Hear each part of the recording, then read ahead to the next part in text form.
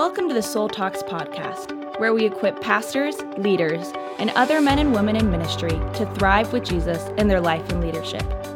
Now let's join Bill and Christy Gaultier, doctors in psychology, spiritual directors, and founders of Soul Shepherding.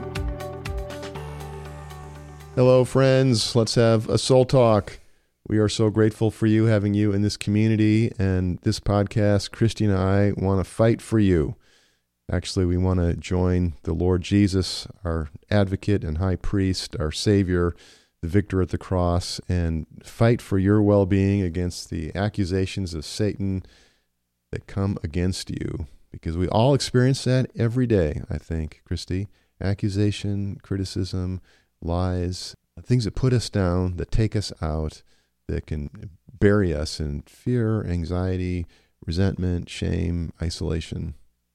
And our past wounds really can set us up for this, make us vulnerable, certain areas. And the enemy knows that. He knows where those are. And then certain times of where God is particularly at work and leading us and guiding us and inviting us to cooperate with him, it seems like that intensifies.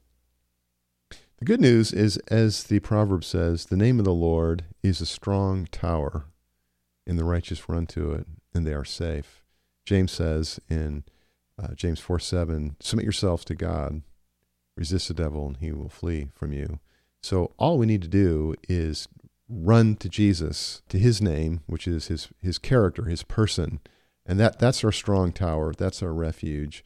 All we need to do is submit to God Almighty, our Creator, our Redeemer, and we are safe from Satan. So we don't actually fight Satan. The counsel of the Scripture is to resist him. But sometimes in resisting him, I need the help of my brothers and sisters in Christ. That's what gives us strength. And that was the case for me recently in this last time, where I particularly felt the enemy's accusations strong and was having trouble resisting them. I was very tempted to be making agreements with them. Well, and Christy, I'm so thankful for your courage to lean into sharing about this. So, friends, Christy and I were just at a coffee shop, and we took a walk there. It's a beautiful spring day here in Southern California, and we enjoyed the walk, and then we enjoyed sharing a drink and gluten-free cookies, and you were just sharing. I don't think I had any of that matcha tea latte that you had. We didn't really share a drink, but that's okay. I had a drink. You had a cup of water, so you missed out. But we shared rich conversation. Yeah, and we each had a cookie. Yeah. You had a cookie, although you didn't taste much of it. No. Because you still have that long COVID taste. Yeah, so. But I enjoyed the texture and the sweet. Yeah. Well, we enjoyed this soul talk. And so we were just having this conversation, and then afterwards I said, well, we ought to invite our friends on Soul Talks into this conversation. And you said, oh, Bill, I'm so vulnerable, and people are going to think I'm just like always a mess. And I said, no, I don't think they think about you that way. I think they see your courage, that you're a wounded healer, and they relate to you. And me too. When I share next podcast, I'll share on an area of struggle I'm having. So we just come back from 3 weeks of ministry travels, and I love that. I love being out with God's people, the body of Christ, getting to just share what God's given us and taught us. It's been hard taught, hard learned, and it's just a joy for me when I get to overflow what God's doing and see the way he uses it. So we were at the Institute in Colorado Springs, Colorado, had a great time there, 40 pastors and leaders and missionaries just leaning in. I've said to you, Bill, I feel like we're so blessed. Each Institute retreat is kind of like a revival, and we just get to be there and see what God does and bring in renewal. And we've learned when we're talking to you, our friends on Soul Talks, to just imagine you at our Institute retreat with us, because the people that come to the Institute listen to the podcast before they come, and if you haven't been yet, we invite you to come. We would love to have you one of our Soul Shepherding retreats, 5 days long. It would be so awesome to have you in the community. So we're there, and I'm just rejoicing on what God's doing in people's lives and their responsiveness, and what a privilege it is to be that vessel taken off the shelf and filled with the Spirit to be pouring out and to be a vessel in God's hands. And just feeling so thankful for that and rejoicing in that. And then we get news that there's a crisis in our daughter's family. And we were supposed to be headed right from this institute to a week of ministry at a church in Fort Collins, Colorado. And I was so looking forward to that. You know, we put a lot into preparations when we go to churches and minister, and we were going to be speaking several times there, and just really looking forward to that. And one of the times we're going to be speaking on our new book, Healthy Feelings, Thriving Faith. And so I was really looking forward to that. We've only spoken on that once since we've written it. And so this was the second time. And I just love, the hard work of writing, but then the joy for me is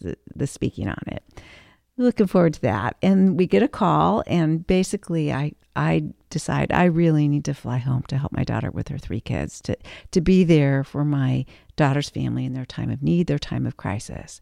But it was a huge sacrifice for me. It was a big loss for me, because my favorite thing that we could do, I was having to forego. I love my daughter. I love her kids. I love her husband. I care about this. I wanted to be there in their time of crisis, but there was a sacrifice in the choice.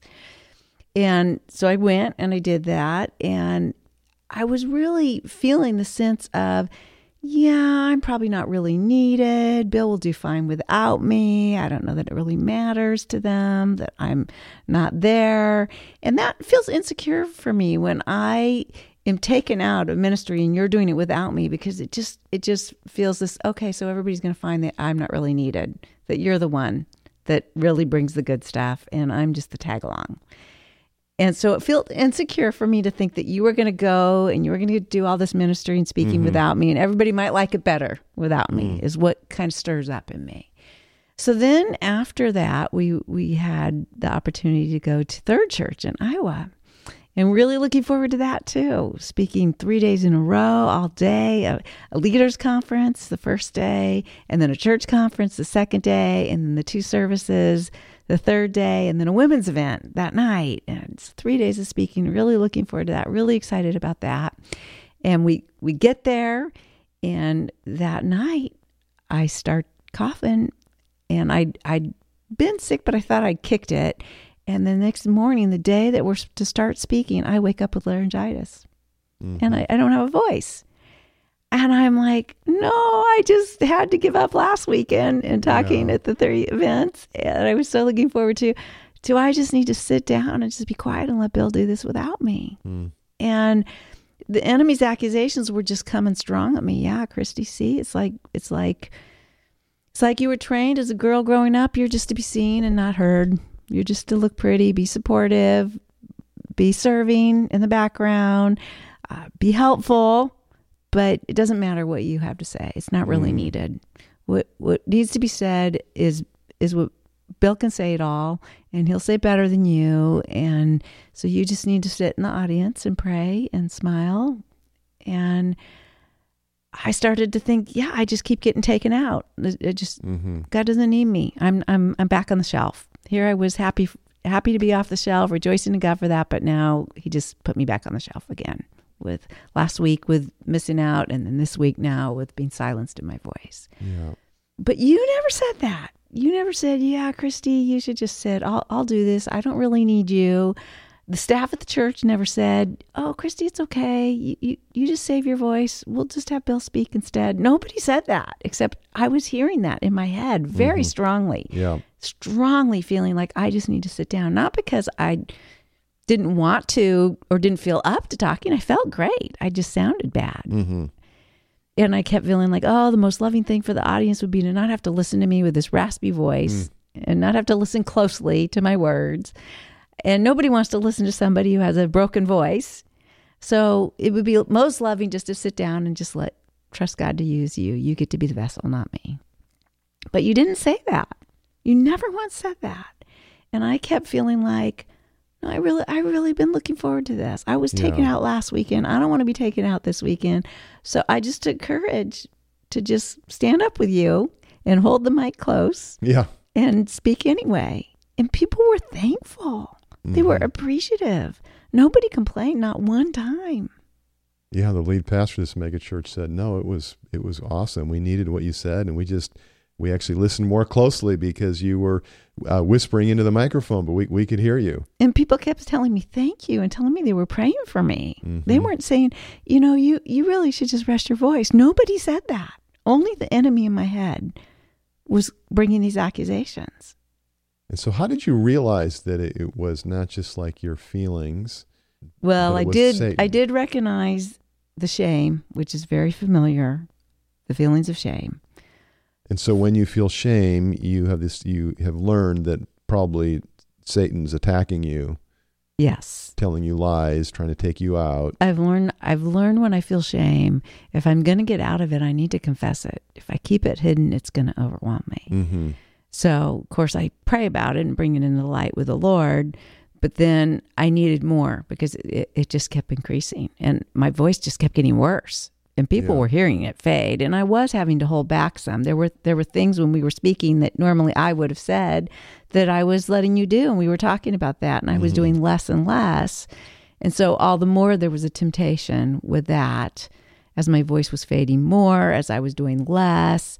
But then what helped me really to fight it was just confessing it finally. I finally just confessed it and shared. It's one of the things we like to do when we speak is to just have an organic, genuine, impromptu soul talk in response to, in this case, it was in response to one of our soul talk cards and questions that we pulled out. And so I just began to share spontaneously. Oh, yeah. You're talking about when we shared the Soul Talks cards that go with Journey of the Soul, the deck of cards. And so we modeled Soul Talks like we often do in our talks. Yes.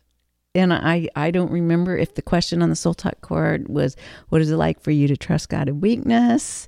Mm-hmm. Or if it was, what if you were to feel sad instead of bad? I think it was one of those. And I thought, well, yeah, if I feel sad about having lost my voice, and I feel sad about having missed last week, that takes the shame out of personalizing it and making it feel like, yeah, I'm not good enough, and making it about me. And I started to realize these accusations of the enemy they're personalized, like they're making it about me. Mm-hmm. This isn't about me. This is about God and his people. Yeah. And as I started to realize that, and I started to confess that I was feeling this temptation, well, when I name it, then others are like, yeah, that's not true.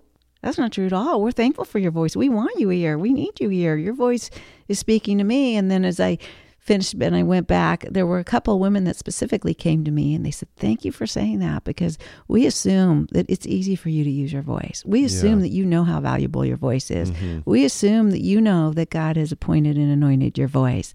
But you're sharing with us that no, you feel like you still feel under the accusation that you don't have a voice, that nobody wants your voice, that your voice isn't significant, that it's not anointed. And that's helpful for me to hear because I get hit with that same accusation from the enemy. And so that's where you were a wounded healer, clearly. And as you did that spontaneous soul talk with me, and people in the audience responded that way. That's encouraging for you. And that's part of what you were saying, like how we need each other to fight off Satan's accusations. Well, yeah, and that even here I thought because I was a broken vessel, I was going to be put on the shelf, or I needed to put myself on the shelf. And instead, it was being willing to be the broken vessel that God used. Mm-hmm. Yeah. Well, and I was so thankful. I was doubly thankful to have you when we were speaking at Third Church in Pella, Iowa, because the previous weekend at the Antioch Fort Collins Church, Fort Collins, Colorado, I was without you and I missed you. And so we had that Saturday set aside that we were going to take a hike together and just have a day off, have a Sabbath day and just enjoy that. And so I didn't get to have that with you. And then all the speaking I did, every talk, I wished you were at my side, and I knew it had been so much better if you had been there and contributed, and we could have spoken from our relationship and so forth. And then because you shared with me what you just shared with our friends here on Soul Talks, and I know you, and I know your story from childhood and this sense of the pressure to expectation to be seen but not heard, and the youngest in the family, and trudging through the snow as a little girl, and you can't keep up with your older sisters and your parents, and that's how you always felt. And they were the star speakers. And well, yeah, they had the voices, and I was to support them. Mm-hmm. in that. And I think too, based on our book, Healthy Feelings, Thriving Faith, you know I'm an Enneagram too. You know my wound is I don't feel wanted. I think I'm not wanted. That's the lie. That's the temptation. And my need is to feel wanted. And so this was the situation where I assumed that you wouldn't miss me. You wouldn't wish I was there. Well, and because you took courage to tell me that and be emotionally honest, and you've been doing this for years, but doing it again helped further alert me and orient my heart around you and my prayers for you. So I really leaned into telling you how much I appreciated you, how much I needed you, and what value that you were bringing. And I appreciated that. And yet even then there was a temptation of me to say, well, he's just saying this because he knows I need it. He knows my insecurity. So he's just saying it. And even there, see, I felt the accusation of the enemy. Don't agree with God's grace. See, that would have blocked God's grace to me. I didn't even know you were doing that. Just now, I can understand that you would have. So say more about agreeing with God's grace. You realized that if you didn't trust that I was being sincere and speaking truth about you and your value, and if you thought that I was just being nice, just pleasing you, just being sensitive to what you felt, but it wasn't true. It wasn't genuine. Yeah. Right. Yes. That was my temptation. That was my resistance. That was my pride. Resisting, receiving your love, your grace, and God's grace through you. So to receive God's grace, you're saying, is to agree with it. Yes, to agree that could be true, that could really be true. And that's a humble position. You're saying that the opposite doesn't seem like it, but the opposite is pride. To not depend on God's grace and to actually fall into the shame embedded in that is like this self-reliance. Yes. Of pride. So humbling yourself to say, no, I need the empathy. I need the grace. I need Bill to fight for me. Yes. And I need, of course, ultimately, mainly in all of this, it's Jesus fighting for you. And it's because you're truly wanted. Not someone just being nice, but you're truly valued and respected. Would I take courage to believe that could really be true? And you did, and because you did, you were able to serve as a wounded healer that really spoke right to the hearts of people that feel like they don't have a voice, or their presence doesn't matter, or they're the cheerleader, or they're in the back seat, or they're afraid to really speak up and share what they know. And many of you listening are in that very place. And so that's what we talked about over my matcha tea latte and your water. And feeling for our listeners and knowing that so many of you feel taken out by Satan's accusations. And if it's not in this exact way that Christy is describing, it's a different area of accusation. And even if you're not totally relating yourself, you are thinking about your spouse or your friend who is, because so many of us have this challenge that you're illustrating of not being confident in a situation of leadership or relationship or ministry, and so sort of fading back and being quiet in an insecure way. Or not being willing to venture into trusting when I'm weak, he's strong. And that was the other thing I had to do. I had to accept the weakness and be vulnerable to see, would God be strong in it? Or would I be shamed? Would I find out my greatest fear is true? I'm not wanted, and have somebody ask me to sit down and let you teach. Or have you suggest that. Well, and so that's the amazing thing, is that the reason why it's so true that when we are weak, God is strong. I mean, because God is always strong. But when we are weak and we admit that, and we, as you show us, Christy, accept that we have a weakness, instead of, because if we go into shame, we're not accepting that we have that weakness, that hurt, that need. But when we accept that, it frees us to look to God's presence, to look to the voice of the Holy Spirit, the Spirit of Jesus within you and in the room. And so then now you're tapping into God's strength. And God's strength plus human weakness is enormous. Human strength without God's strength is nothing at all. And so that facilitates the anointing of the Spirit that people were appreciating on your words and your ministry.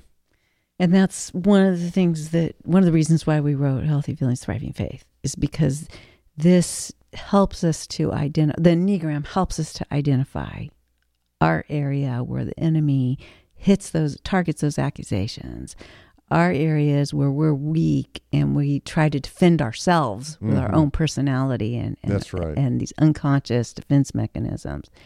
So it's been tremendously helpful to me in that. And I'm just praying it will be for our listeners too. And so we want to encourage you to pre-order Healthy Feelings, Thriving Faith. Yes, it's available now on Amazon. Be a few months before you get it, but if you will pre-order that, better yet, pre-order for some friends, it will really help Soul Shepherding. Soul Shepherding owns the book, and Amazon's logarithms will go, wow, people want this book, and so they're going to start showing it to more people. Then more people find Soul Shepherding, and that's what our ministry is all about. And the proceeds from the book don't go to Bill and I. They go to Soul Shepherding. To help more pastors, more missionaries, more people like you listening. So we would love it if you would get on Amazon right now, even tell your friends, pre-order Healthy Feelings, Thriving Faith. You'll be the first to get it. And you'll get it before the release date. That's right. You get it with the end of August if you pre-order. And wow, we would love to come speak on the book in your church, or better yet, have you in our institute where we talk about the contents of the book in different institute weeks. And we'll be talking about it in the podcast coming up. So Healthy Feelings, Thriving Faith, we're excited that it's finally out. And our agent said that of all the books that he's done, over 250 books, our literary agent said that the cover for our book is his favorite cover he's seen. That was a big answer to prayer. Yeah, that's always a big deal, getting a cover for a book. So being an author is like giving birth to a child. So Lord, thank you so much for our friends listening. And I just pray for each one listening, Lord, that you would help them find their voice and to be confident that their presence matters, that the gifts that you've given them matter to you and to the people around them, Lord, and that they would not shrink back. And we just stand with Jesus and we just rebuke accusations of Satan, Lord. We break those agreements. We're agreeing with your grace, God. We're not agreeing with Satan's lies and accusations. And we want our friends in this podcast to be all that you've called them to be, Lord, to be free to serve you and bless other people out of their life stories, and to speak up or use their gifts, whatever those gifts are. And so strengthen us, Lord, in our personalities, Lord. Help us not to get taken out. Help us not to fall into unconscious patterns in our personality that disconnect us from you, but to work these things through, even as Christy has illustrated to us. Thank you, God, for the blessings of your grace upon each of our friends. In Jesus' name, amen. Amen.